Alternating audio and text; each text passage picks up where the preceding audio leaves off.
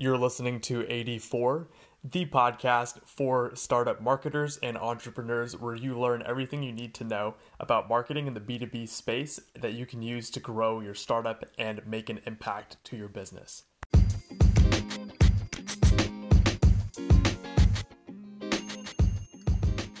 On this episode of 84, I'm joined by Roger Dooley. He's Forbes Brainy Marketing CMO Counsel, an author, a marketing professional, and international keynote speaker.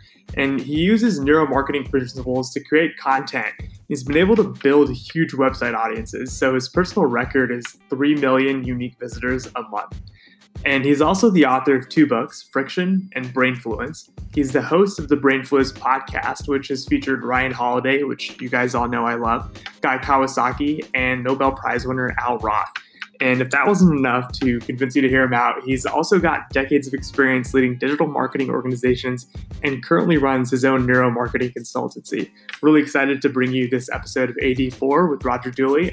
Quick note, though, that the first couple of minutes, we do talk about his experience being on the podcast of Scott Adams, the creator of Dilbert. So if you want to skip past that little chat, just skip to about the 5-minute mark on this episode.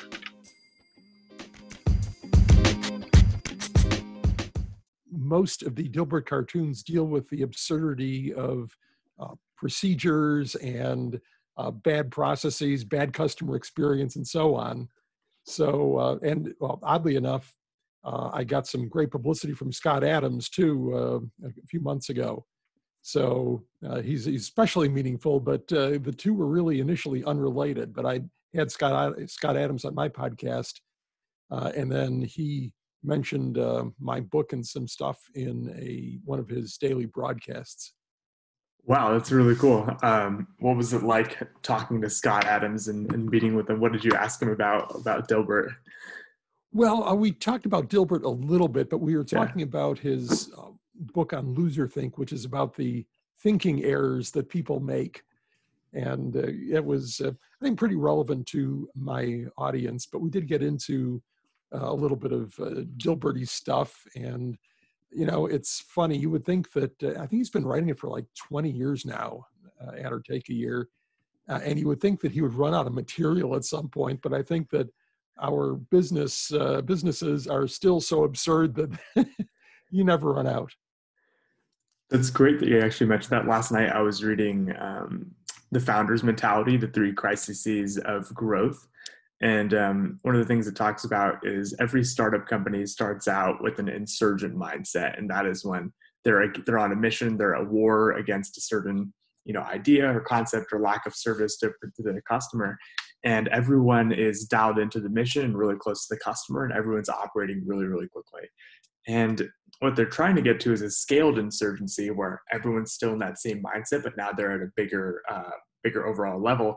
And there's a real lack of friction internally that prevents them from getting things done, from doing the right thing for their customers. But what always happens is that they become more and more bureaucratic, and that starts to put more and more friction into their internal operations, eventually totally ruining the company's growth. So friction, I think, is a really powerful force, just like you said, and it affects companies internally and externally. But I'm really interested in how friction applies to the marketing funnel or the buyer's journey, and how it can stop someone from, engaging with your company and learning more about who you are and what you do. Sure. And if you're, by the way, just to follow up on your earlier point you just made, you might also enjoy a book called Loon Shots by Safi Bahcall. It is about how companies structurally become unable to innovate. And he's got a great line. You've heard the line, "The culture eats strategy for breakfast." I've heard it from Tom Peters. I don't know if he originated it or if he's quoting somebody else, but that's been around for years. Well, Safi's line is that structure eats culture for lunch. And by that, he means that if your incentives are structured inappropriately, then you will be unable to innovate. And by incentives, he means, like, how do you as an individual succeed in the company? How do you get promoted? How do you get higher pay, which is presumably the objective of most people in corporations, is to increase their pay and or their position. And in large companies, often that means more pleasing your boss and not screwing up than taking a risk and succeeding. The rewards for taking a risk and succeeding are okay, but for taking a risk and failing, making you look bad, making your boss look bad, maybe messing up the quarter's numbers. And so Safi's point is that you need to have the right incentives in the way that you promote people, the way that you award raises, so that nobody is punished for taking risk or for the occasional failure. And obviously you can't have somebody who fails every time they try, but if you're going to do risky stuff, you're going to have failures. And Amazon's a good example of that. They expect failure. They celebrate failure. At least, sometimes, maybe your fourth one in a row, not so much. But anyway, we should get on with your agenda here. So you're in charge. No, so I've been thinking a lot about actually management lately, as I manage a marketing agency, and that there's about 10 to 12 marketers on that agency team I have, and I am trying to grasp how to best motivate them, how to train them, how to create processes so that they are operating and thinking in the way I want them to think, rather than the way they've been perhaps taught to think or perhaps not taught to think by the agency. So these things around culture and around process and management have been really interesting to me lately. So I think they'll be interesting to my listeners as well. But yeah, let's talk about some of the concepts from Brainfluence and some of the concepts from Friction, and discover how they might be applied to support B2B startup marketing teams in creating market share and brand awareness and generating leads and really driving pipeline.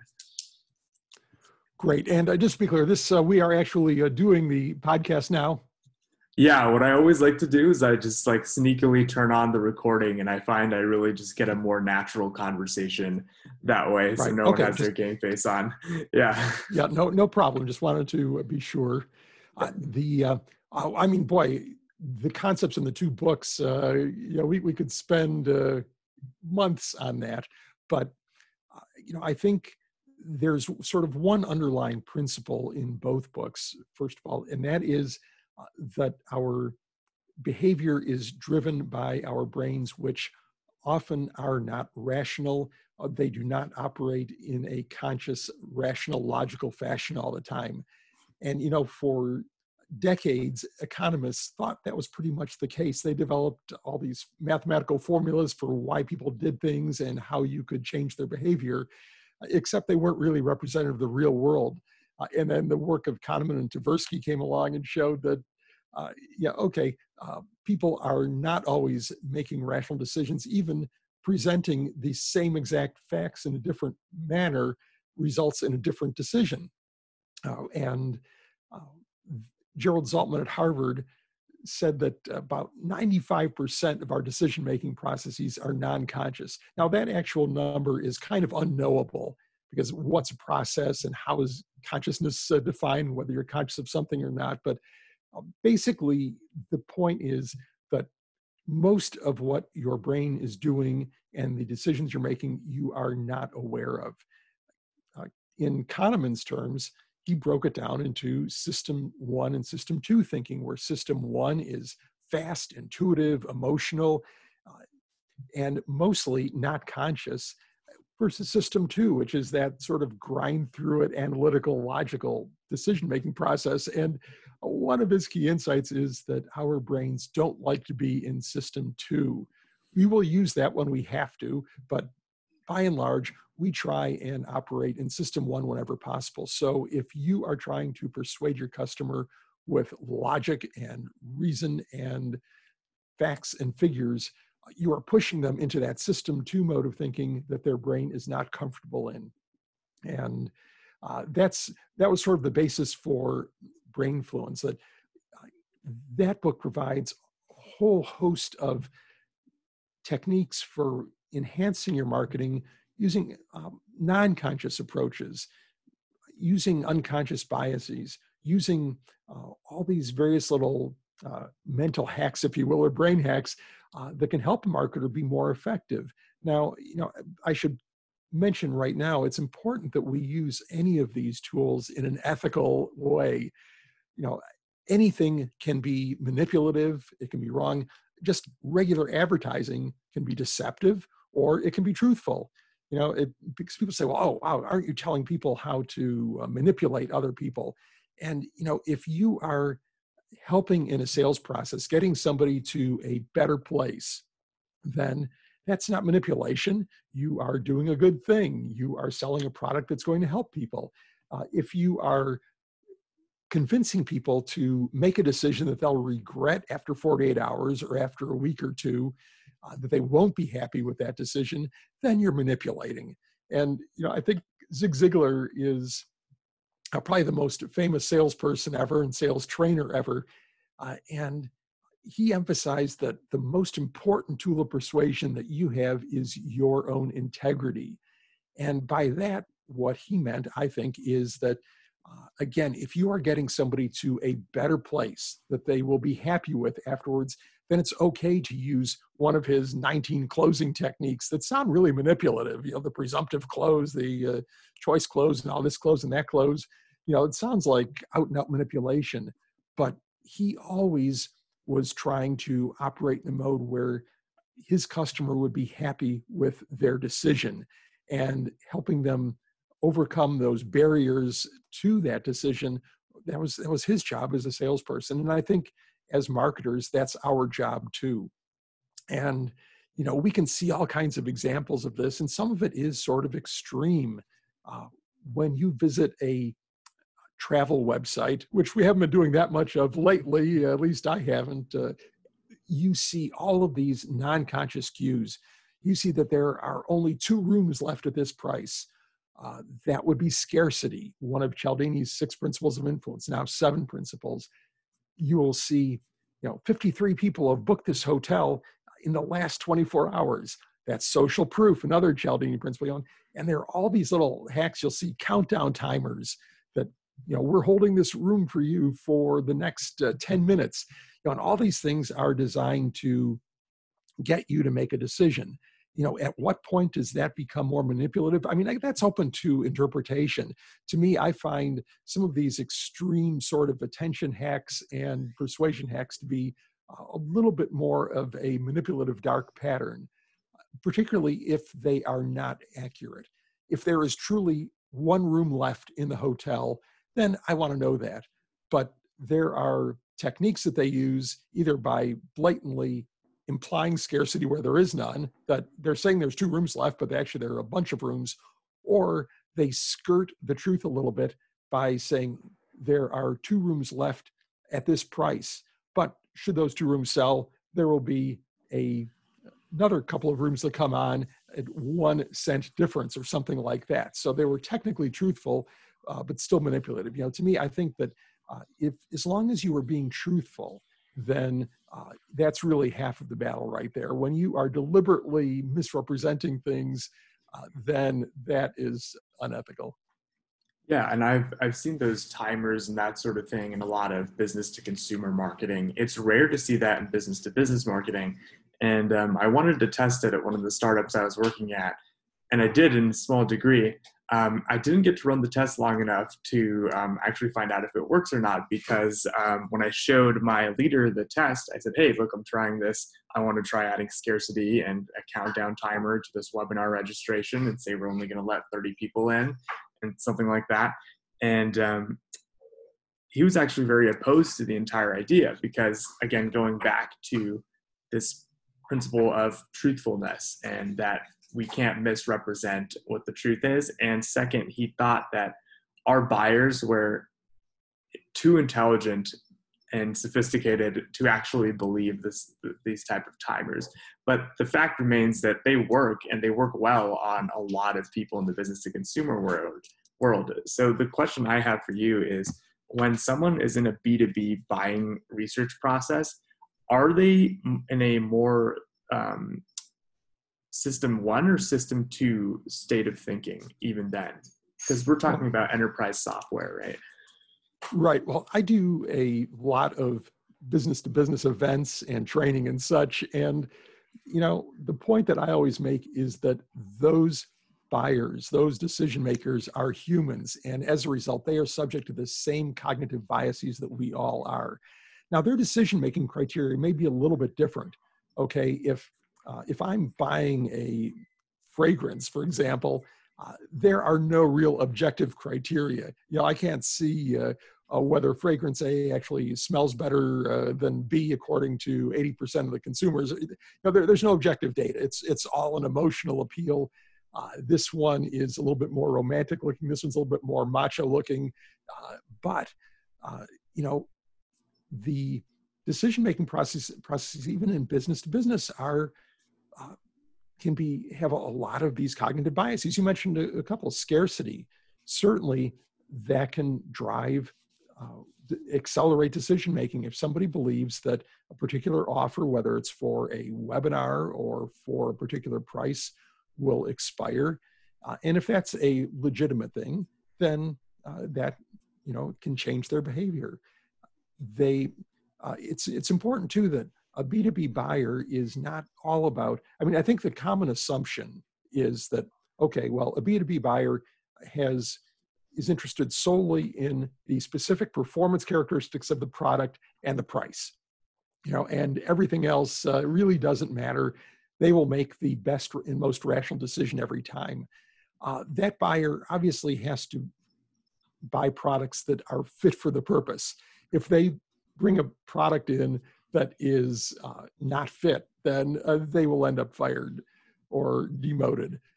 If they spend way too much for a product, then they will also have a problem with their boss. But their concern, there are other concerns that aren't stated, may be just as important. First of all, they are concerned about their job security. They want to be sure that any decision they make will not put them in a terrible light and risk promotion or even termination. And I think the classic example of that is, you recall the old saying, when IBM was the dominant brand of computers, nobody ever got fired for buying IBM. And that's why IBM was such an easy purchase decision. They were so dominant and so respected that the buyer could buy from them. And even if the project went south, the buyer wouldn't get blamed for it. Say, well, I bought IBM. They didn't do it right. Where if you took a chance on a brand other than IBM and it went south, your boss would be asking, well, why don't you just buy IBM? So, I think that type of concern is real. There are, nobody ever wants to be responsible for, say, shutting down a production line because the product wasn't delivered on time. And if you're talking about enterprise software, then the consequences of a bad project there are enormous. That is like building a factory for an automotive company. Either it puts out cars or it breaks and it doesn't, and the company goes out of business. So, there's huge risk involved in that.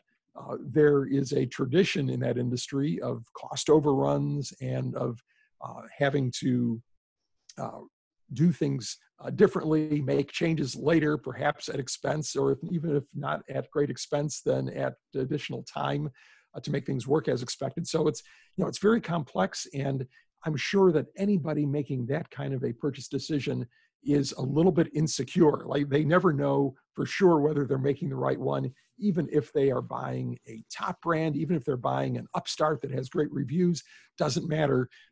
There is some insecurity in that decision. So all of those factors, those non-conscious factors, come into play here. So what are the 9 unconscious factors? Are scarcity and the other ones one of them, or? Well, those are, I mentioned Cialdini's originally 6 principles of influence, and then a couple of years ago, he changed it to 7. After 30 years of 6, suddenly slide decks around the world had to be scrapped and revised to add his 7th principle, unity. Those are just one set of techniques. They are things like scarcity, they're authority. And certainly in the software business, you see a lot of authority that, hey, our product is used by Google. it's recommended by Accenture or whatever. It's you see these calls on authority that it's not just us saying this, it's other really smart, respected people who know a lot about this who are saying it as well. And everybody does that. And even celebrities are a form of authority. So I think if you had LeBron James endorse a software product, he may know zero about software, but simply because he is such a celebrity, there would be an assumption that, well, he must have had some reason for making this decision. Although I wouldn't necessarily recommend it as a strategy, but that is a kind of authority. There are social proof. You always want to show how many customers you have for your product, assuming you've got a lot of customers. If you don't have any customers yet, if it's a brand new product, then social proof isn't the way to go. There you want your authority saying, yeah, this is great. But if you've got a lot of customers, then telling people that will give them the comfort to know that this is a good decision. I mean, if you're deciding on a restaurant and there's two right next to each other, one has a line slightly extending out the door and the other has mostly empty tables, you might take the approach, say, wow, I can get right into that one. Or like most people, you would say, wow, this other one must be really good. The other one must not be very good. And you go get in line. So, I mean, all of these techniques, liking is another one that I think can be very important in any kind of sales process. And that is showing that you have shared attributes with your buyer, your customer. And that can be anything. It can be a common interest, a common hobby. You're both golfers. You both like to fish. It could be that you went to the same school. If you're many regional schools have very strong followings. If you're both Aggies here in Texas or Longhorns, that goes a long way to establishing a common bond. And there are a million ways that you can establish those things. And today, with tools like LinkedIn and other social media, you can find out a lot about people and find those things you have in common. You might find that some person that you wanted to approach, hey, we did go to the same school. We were in the same fraternity. We both have this hobby-like interest in something. Maybe it's photography, who knows? Those things can be powerful developers of liking. And this one example of how powerful that might be, there is a great experiment called, it's called the ultimatum game, where two people split a sum of money. The experimenter gives one person a small amount of money, say $10, and says, okay, you can divide this with another person. You can keep it all, you can give it all away, or apportion it between yourselves in any whole dollar increment. Now, a logical approach to that would be and the second person has the ability to either accept or reject the offer. If they reject the offer, nobody gets any money. If they accept the offer, then both people keep the money. Now, the logical strategy for the first person, from a purely rational standpoint, if computers were playing this game, it would be to offer the other person $1 or $2, which is still better than the person had to begin with. So a logical recipient would say, okay, well, yeah, you're keeping it all for most of it for yourself, but I'll still take it because it's more than I had. In fact, when this is played with humans, it ends up with a third of the time failed deals, and it's really quite unexpected. And it's because often the first person misjudges the second person's willingness to accept a bad offer. Scientists consider fair offers to be 4 and 6, 6 and 4, 5 and 5. And the other extremes are favoring one side or the other. But they did find that there was an intervention that took that failed deal percentage down from a third to just 1 in 20. And that simple intervention was to let the people talk to each other for 10 minutes. So it's an important lesson for sales, but I think the deeper lesson there is probably what is happening in those 10 minutes of interaction. They're not allowed to discuss strategy. They don't know about the game yet. They've just had a chance to talk to each other for 10 minutes. What happens there is they find they've got something in common. Often these experiments are conducted in university settings. So you find out that, oh, you lived in the same dorm the first year, you had the same English professor, something. Inevitably, two students at the same university, after talking for 10 minutes, will find they have a few things in common. And that might be enough to establish liking. And as a result, you get more fair deals and even greater acceptance of unfair deals by the second person, simply because they've done this. So I have a question. Sure. So this type of liking building, it's straightforward fairly to do following these types of principles of, hey, we have this in common, we have that in common, when you're actually to the point where a prospect is having a conversation with a salesperson. But much of the work I do in marketing is before anyone actually has a conversation with the human. So when I heard this, and that ultimatum game case study shared is actually really powerful, because that 10 minutes of conversation produced more than like a 10 to 20x increase in the amount of deals that closed, agreements that were reached. So building liking is definitely really important. Now, most of my like building that is, has to happen through the written word, through media.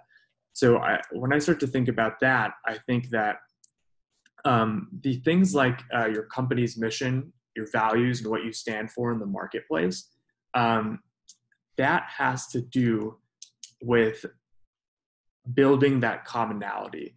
So I think the content and some of the copy really has to talk about, hey, we stand for this, we like this, we believe this is more important. And people that also agree with that will read that and think, hey, this company is me. And then that'll engage that system one decision making and get them to like you more, which will lead them to want to accept exchanges of value that a marketer is offering, much like a deal. So it'll get them to accept landing page conversions and all that sort of thing. I think the big challenge that I always have in B2B SaaS marketing is that in order to get someone to get to that stage of liking, I have to promote free things to them. I have to give them value. And it's a hard thing to know how much value to give them before I start to ask for something in return. What are some indicators that I could use perhaps to determine that someone has reached a stage of liking that would make them interested in moving forward with making a deal? Right. Well, let me comment on the liking thing first. I think that you do have a good point. If you are selling a in the marketing mode for a B2B product, sometimes that common interest is really hard to come up with.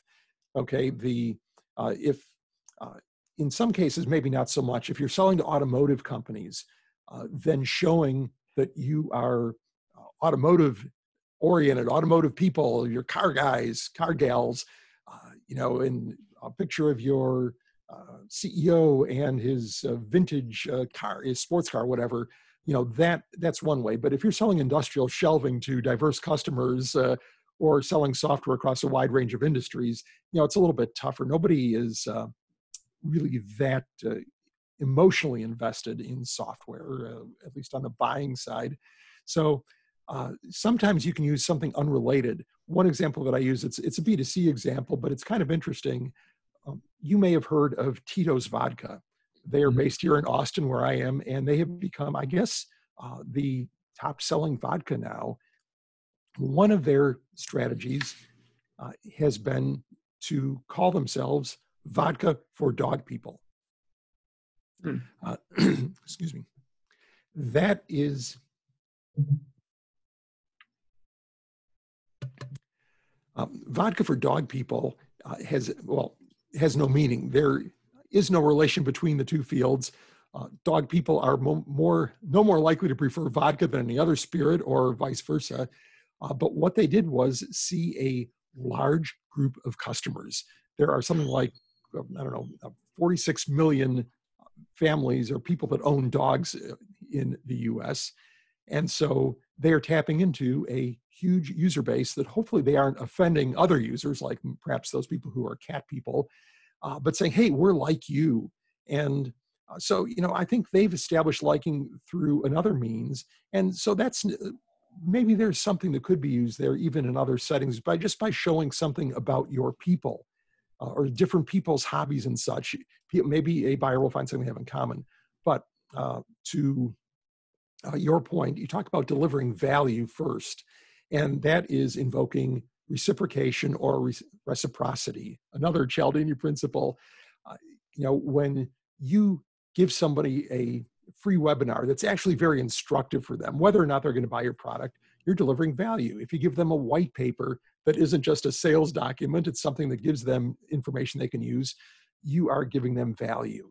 And in return, they will be more likely to give you something back. And there's just a million experiments that have been run over the years showing that reciprocation works. That when somebody does something for you, you are more likely to do something for them. Now, where you draw that line, I think it comes down to a case-by-case basis. You want to be sure that you are delivering sufficient value without immediately turning it into a sales pitch, because then it really makes people question your motive.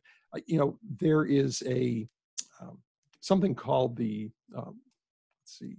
product launch method. I'm trying to think of the author that talked about that, wrote that book, Jeff somebody or other, but it's his standard approach. He uses a webinar approach as the lead into his sales funnel. And he and all of the clients that he works with use 3 webinars. There is a first webinar that is 100% value. There is only a hint that at some point down the road, there will be a sales pitch coming. There is no overt sales pitch. There is nothing, no opportunity to buy, nothing. It is purely instructive. The second one is mostly instructive, but does get into a little bit more of a sales pitch, talking about what additional learning might be available and so on, or what additional benefits beyond the free offering might have. And then the third one is a much stronger sales pitch that builds on what's already been offered. So, I think that the idea there is not that there's anything magical about 3 webinars, but I think the takeaway from that is, and he and many other people have been very successful with this approach. It's been used across all kinds of products and launches. The key takeaway is that you have to deliver value first with no expectation of anything in return. That's what creates reciprocation or reciprocity. That's what the first one and most of the second one do. Now, whether maybe you do that with a sample or with a product that delivers some functionality.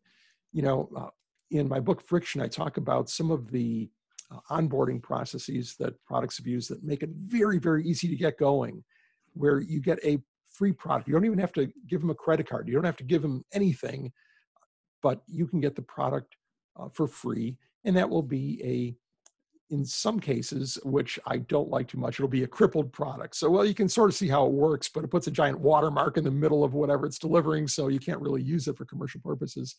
What Evernote did was really quite brilliant. They gave people a very functional product that probably 90+% of the users would never have to pay for. The product was so useful and so functional, but they knew that some portion of the people would start using it to a sufficient degree that they would need more space, more functionality, and they'd end up becoming paid subscribers. And that business model has served them incredibly well, to the point where they are sort of the de facto product in their category, used by everybody, and they have enough paid users to make them profitable as well. So, to me, that is a combination of my 2 books. First of all, you've got reciprocation going, where they're giving people something for free, where I felt very good about Evernote when I started using it, because, wow, hey, this is a really functional product, does what I need, it's great, I love it. This is a wonderful company. And then when I ended up using it so much, I ended up paying for it. So they minimized that onboarding friction without all the complicated processes that many companies put you through. A lot of companies will say, okay, we're going to give you this for a free trial period, and we're going to get your credit card info up front. Now, there is a logical reason for doing that. That is to take advantage of inertia. That, we're going to give you this for 2 weeks. If you can cancel it if you like, otherwise we'll start charging you for it. And there's some validity in that. And if a company wants to test both ways of doing it, that's fine with me. But it is not really establishing reciprocation. It's saying, okay, we're going to force you to remember to cancel this. And if we don't, we're going to charge you. And then you're going to have to figure out whether you can get out of this afterwards. And I've seen some deals like that where they almost approach dark patterns, where they make it very easy to subscribe and very difficult to unsubscribe.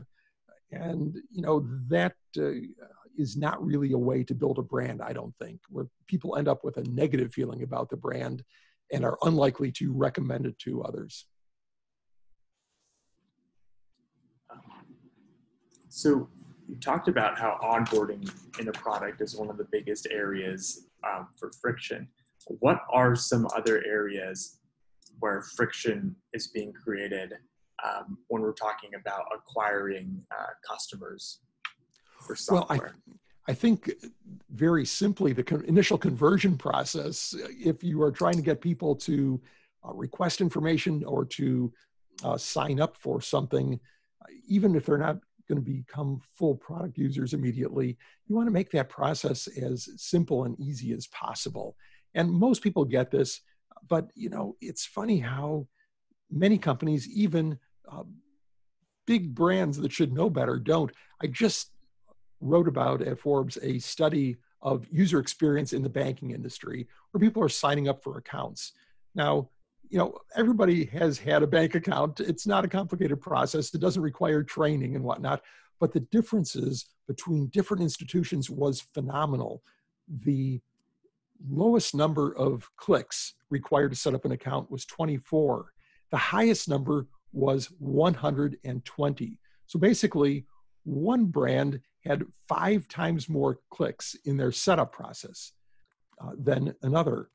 And then even worse, to get the account available for use, where it went through whatever process it went through on the other end, took as little as 2 days or 3 days for a handful of brands, and as many as, I think it was 32 working days for one bank. And that was a big old line established bank. Imagine waiting a month and a half to be able to use your new account. So, I think that if you want to convert people, making that process as simple and easy as possible, taking that friction out, and you can't rely on, oh, well, we're a little bit better than our competitors, so it's okay. That's a mistake. People are comparing you not to your direct competitors necessarily. They're comparing you to them, of course, but they're comparing you to Amazon, to Uber. If your app is not as easy to use as Uber, if your website isn't as easy to use as Amazon, then they will consider it a high effort process. And effort has a huge impact on people's perception of your brand and their loyalty. The stats are just staggering. If people have a high effort customer service experience, in the software business, customer service experiences are pretty common because there are technical issues, there are, constantly support needs to come up. And when people have to switch channels, they start out in an online chat and they have to call into a toll-free line. If they start on Twitter and are referred to some other channel, if they talk to a first level person and then they finally have to talk to a second level person, and even worse, that's bad enough. If the first person can't resolve it, that's bad. If they have to then re-explain the problem, or worse, re-authenticate with a second person, that's a problem. If they have to wait for a call back from a second person, or if they have to do it at a different time. All of this stuff creates a huge amount of effort. And in those conditions, the numbers about reviews and saying bad things about the brand are absolutely staggering. This is research from Gartner, the big market research company. When people had a high effort customer experience, they were 88% likely to say bad things about the brand compared to just 1% of low effort customers. So, every time you force your customers to go to some additional effort to deal with you, to resolve a problem, to place an order, anything, that you are increasing the chance that they will give you a bad review, they will give you a bad rating, drop you a star, you will get a worse net promoter score, and the CEO will be very unhappy, and so on. So taking effort out of every single process is absolutely critical. And one thing I want to talk about that isn't necessarily related to marketing, going off track here a little bit, but I'm working with a startup that focuses on a customer onboarding software.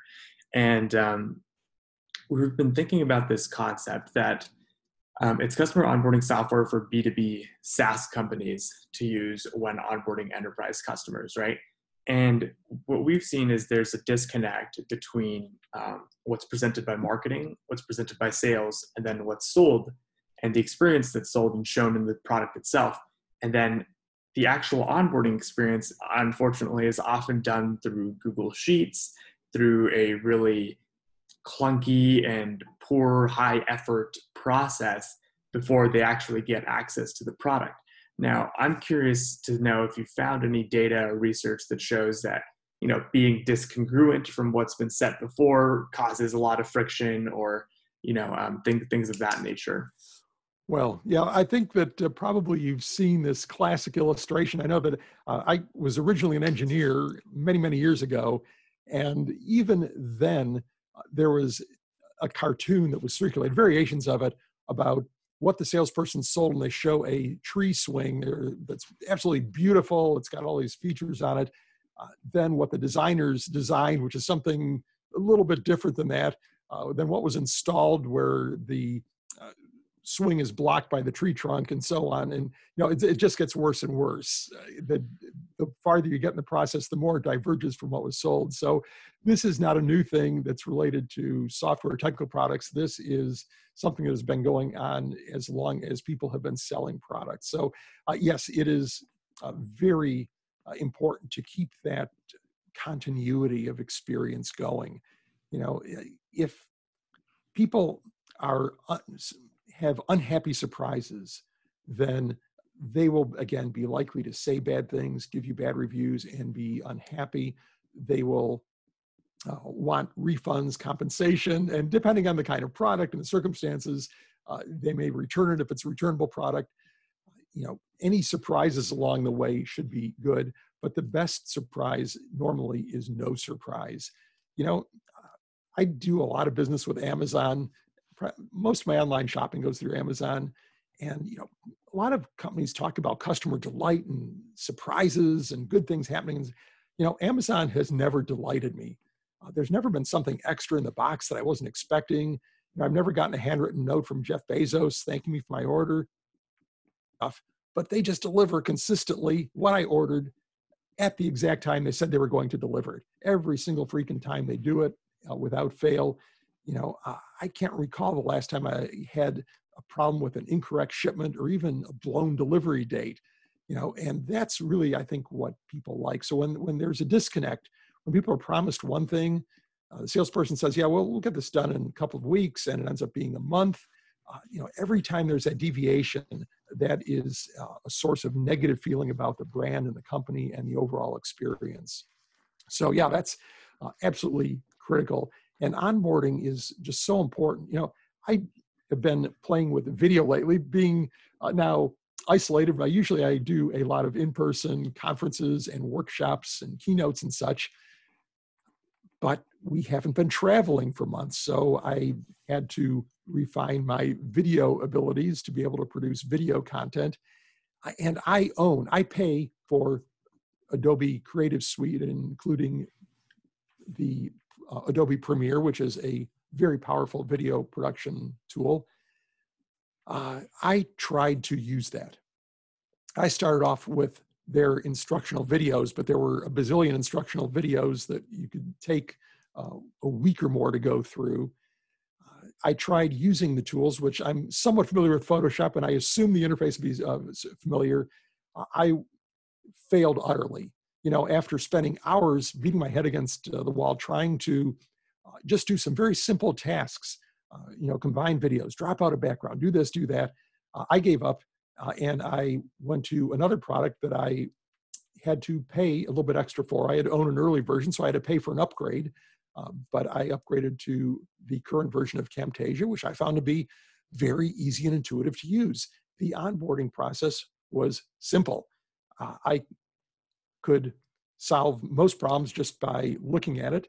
There was a useful help function. There was, if not, a quick reference to Google would point me exactly what I wanted to accomplish. And it was very simple. And within an hour, I was being productive. So, I mean, to me, that is the critical thing. If your onboarding process is overly complex or confusing, you are doomed. People will do something else just like I did. Let's talk a bit about, we have a couple minutes left here. Let's talk a bit about how friction can impact teams inside of a company and prevent them from really moving quickly and operating in a systematic and efficient manner. Right. Well, first, I should clarify, Maya, that I am not talking about interpersonal friction in the book. It's a disclaimer at the beginning because there have been books about friction, but mainly how abrasive people often are bad for teams. And yeah, I don't have questions about that either. It's more around the processes and the way that right. the structure of the company's been set up. The best companies make it easy for individuals and teams to accomplish what they need to do.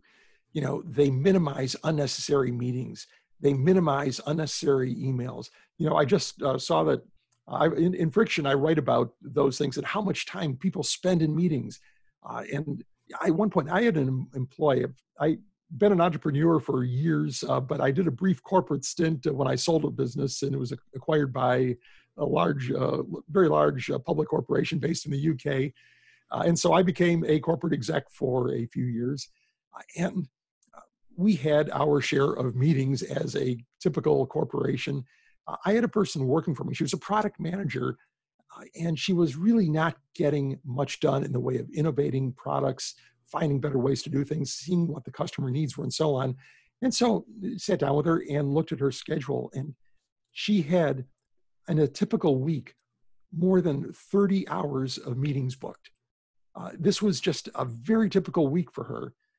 And that didn't even count email. Now, maybe she was able to do email in some of those unproductive meetings. I don't know.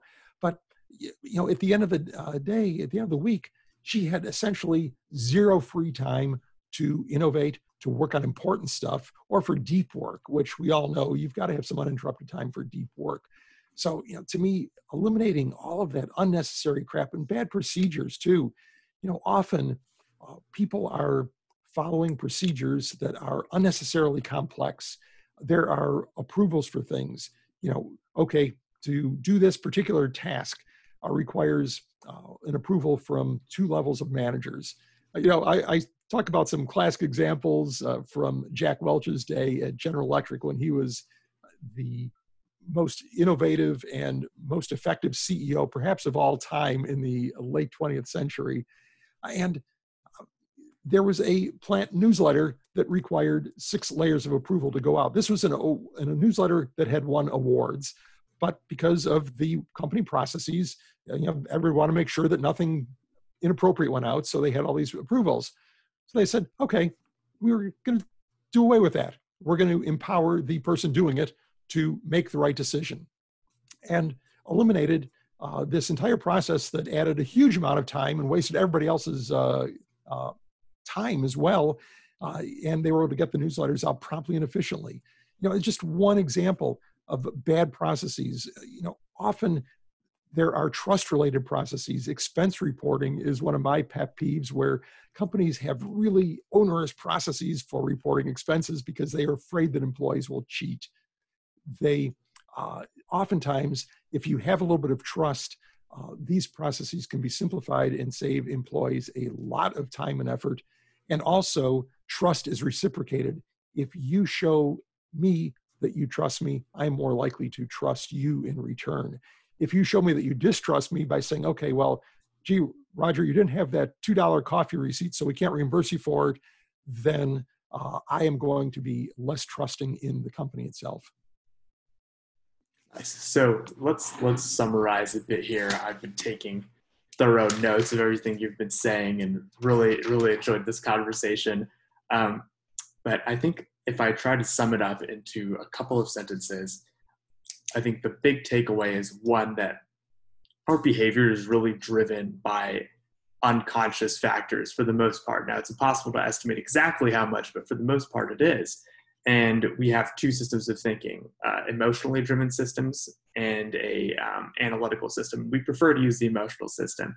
Now, to engage the emotional system, marketers must ethically use principles of persuasion such as scarcity, social proof. But there are other things that are even more powerful that marketers should use, such as creating very smooth experiences, creating consistent experiences, and looking for opportunities for marketing teams to save prospects time and save effort, and to provide value without asking for anything in return. And also, one big, really important thing to do is to somehow in your copy, align yourself with the perspective that your buyer has on the world, on the problem in your market. And that is really how you're going to build liking. And I think out of everything that we talked about, that bit about building liking was the biggest takeaway for me. And the way you explained it, that liking is showing that you have things in common with the prospect, and that how big of an impact that had on the number of deals that were reached in that experiment was really fascinating to me. All right, so thanks. Yeah, any thoughts to sum this up? I'm gonna if I can do that, I'll build on your last point a little bit, because I mentioned that Bob Cialdini introduced a seventh principle. To everyone's surprise, that principle is unity. And it is more or less liking on steroids. It is not a shared attribute, it's a shared identity. And, it is familial. It is where something is part of your identity. And I'll give you one short example of a company that has done that with both its employees and its customers. During this pandemic, we've seen a lot of companies under stress. One company that has performed amazingly well has been H-E-B, the Texas supermarket chain. They are at the top of practically every chart you can imagine for customer preference, for brand liking, for employee preference. Employees love to work there. And one thing that they have done to create all of this is emphasized their common Texas roots. Their only U.S. stores are in Texas. So basically, all of their U.S. employees are Texans, all of their customers are Texans, and they have worked this shared identity, not in a manipulative way, but they have emphasized that when you go into their stores, you are surrounded by Texas imagery. Every one of their house-branded products has some kind of a Texas theme. And when the pandemic hit, they doubled down on the theme Texans helping Texans. This was for employees, for their customers, for everybody. And what we saw was their employees rallying around during a very difficult time when, Amazon has produced a great customer experience with super loyal customers. I think their employee experience hasn't been quite as strong. We've seen some fraying at the edges there with warehouse workers walking out, complaining about inadequate protections and so on. What we saw at H-E-B were their headquarters employees going into the warehouses to work to help fulfill orders, especially when those early days when the shelves were empty, people couldn't get paper products. They had people volunteering to go in, to work long shifts and get it done. And this was because of their use of what Cialdini calls unity, that shared identity. We are all Texans in this together. We're helping each other. And it's very, very powerful. Yeah, I love that bit about the headquarters employees going in to warehouses to help fulfill orders. I think I read this in Jocko Willink's book. He's this crazy Navy Hmm. SEAL guy, and he talks about this thing called lead from the front. And I think that really shows that idea of leading from the front of what's happening directly where the customer is.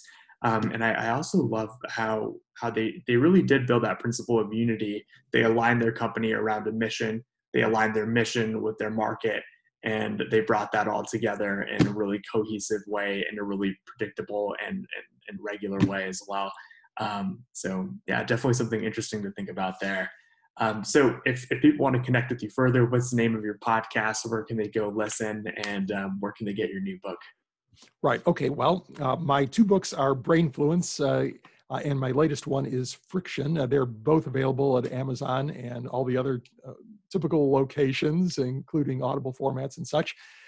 The best jumping off point for me is rogerdooley.com. You'll find my Brainfluence podcast there, and I have links to my Forbes blog, my neuromarketing blog, and my social media profiles. On social media, I'm easy to connect with. I'm on pretty much everything as at Roger Dooley or some variation of Roger Dooley, but I'm particularly active on Twitter and LinkedIn. Nice. And what is it you spend your time doing these days? Are you primarily just writing books, or do you offer neuromarketing and brainfluence consulting practice services to large businesses, trainings? Well, mainly I am writing both, and it's tough to keep all my various outlets stocked with content. I'm doing a weekly podcast and so on, but I do keynotes and workshops. These days are remote, but I'm hoping soon to be able to get back out where I can interact with people in person again, because that's really one of the great rewards of this kind of a career, is being able to meet people face to face, find out how they've employed your ideas or how what you said that excited them. And it's a little bit harder to do on a remote basis. And a little bit of consulting here and there, but I tend to focus more on the speaking and training piece. Nice. All right. Well, thanks a lot for coming on 84 today, Roger. And it was a pleasure having you. And welcome back anytime. Perhaps we'll talk about some neuromarketing research next time. Maybe. Well, thank you, Amay. It's been fun.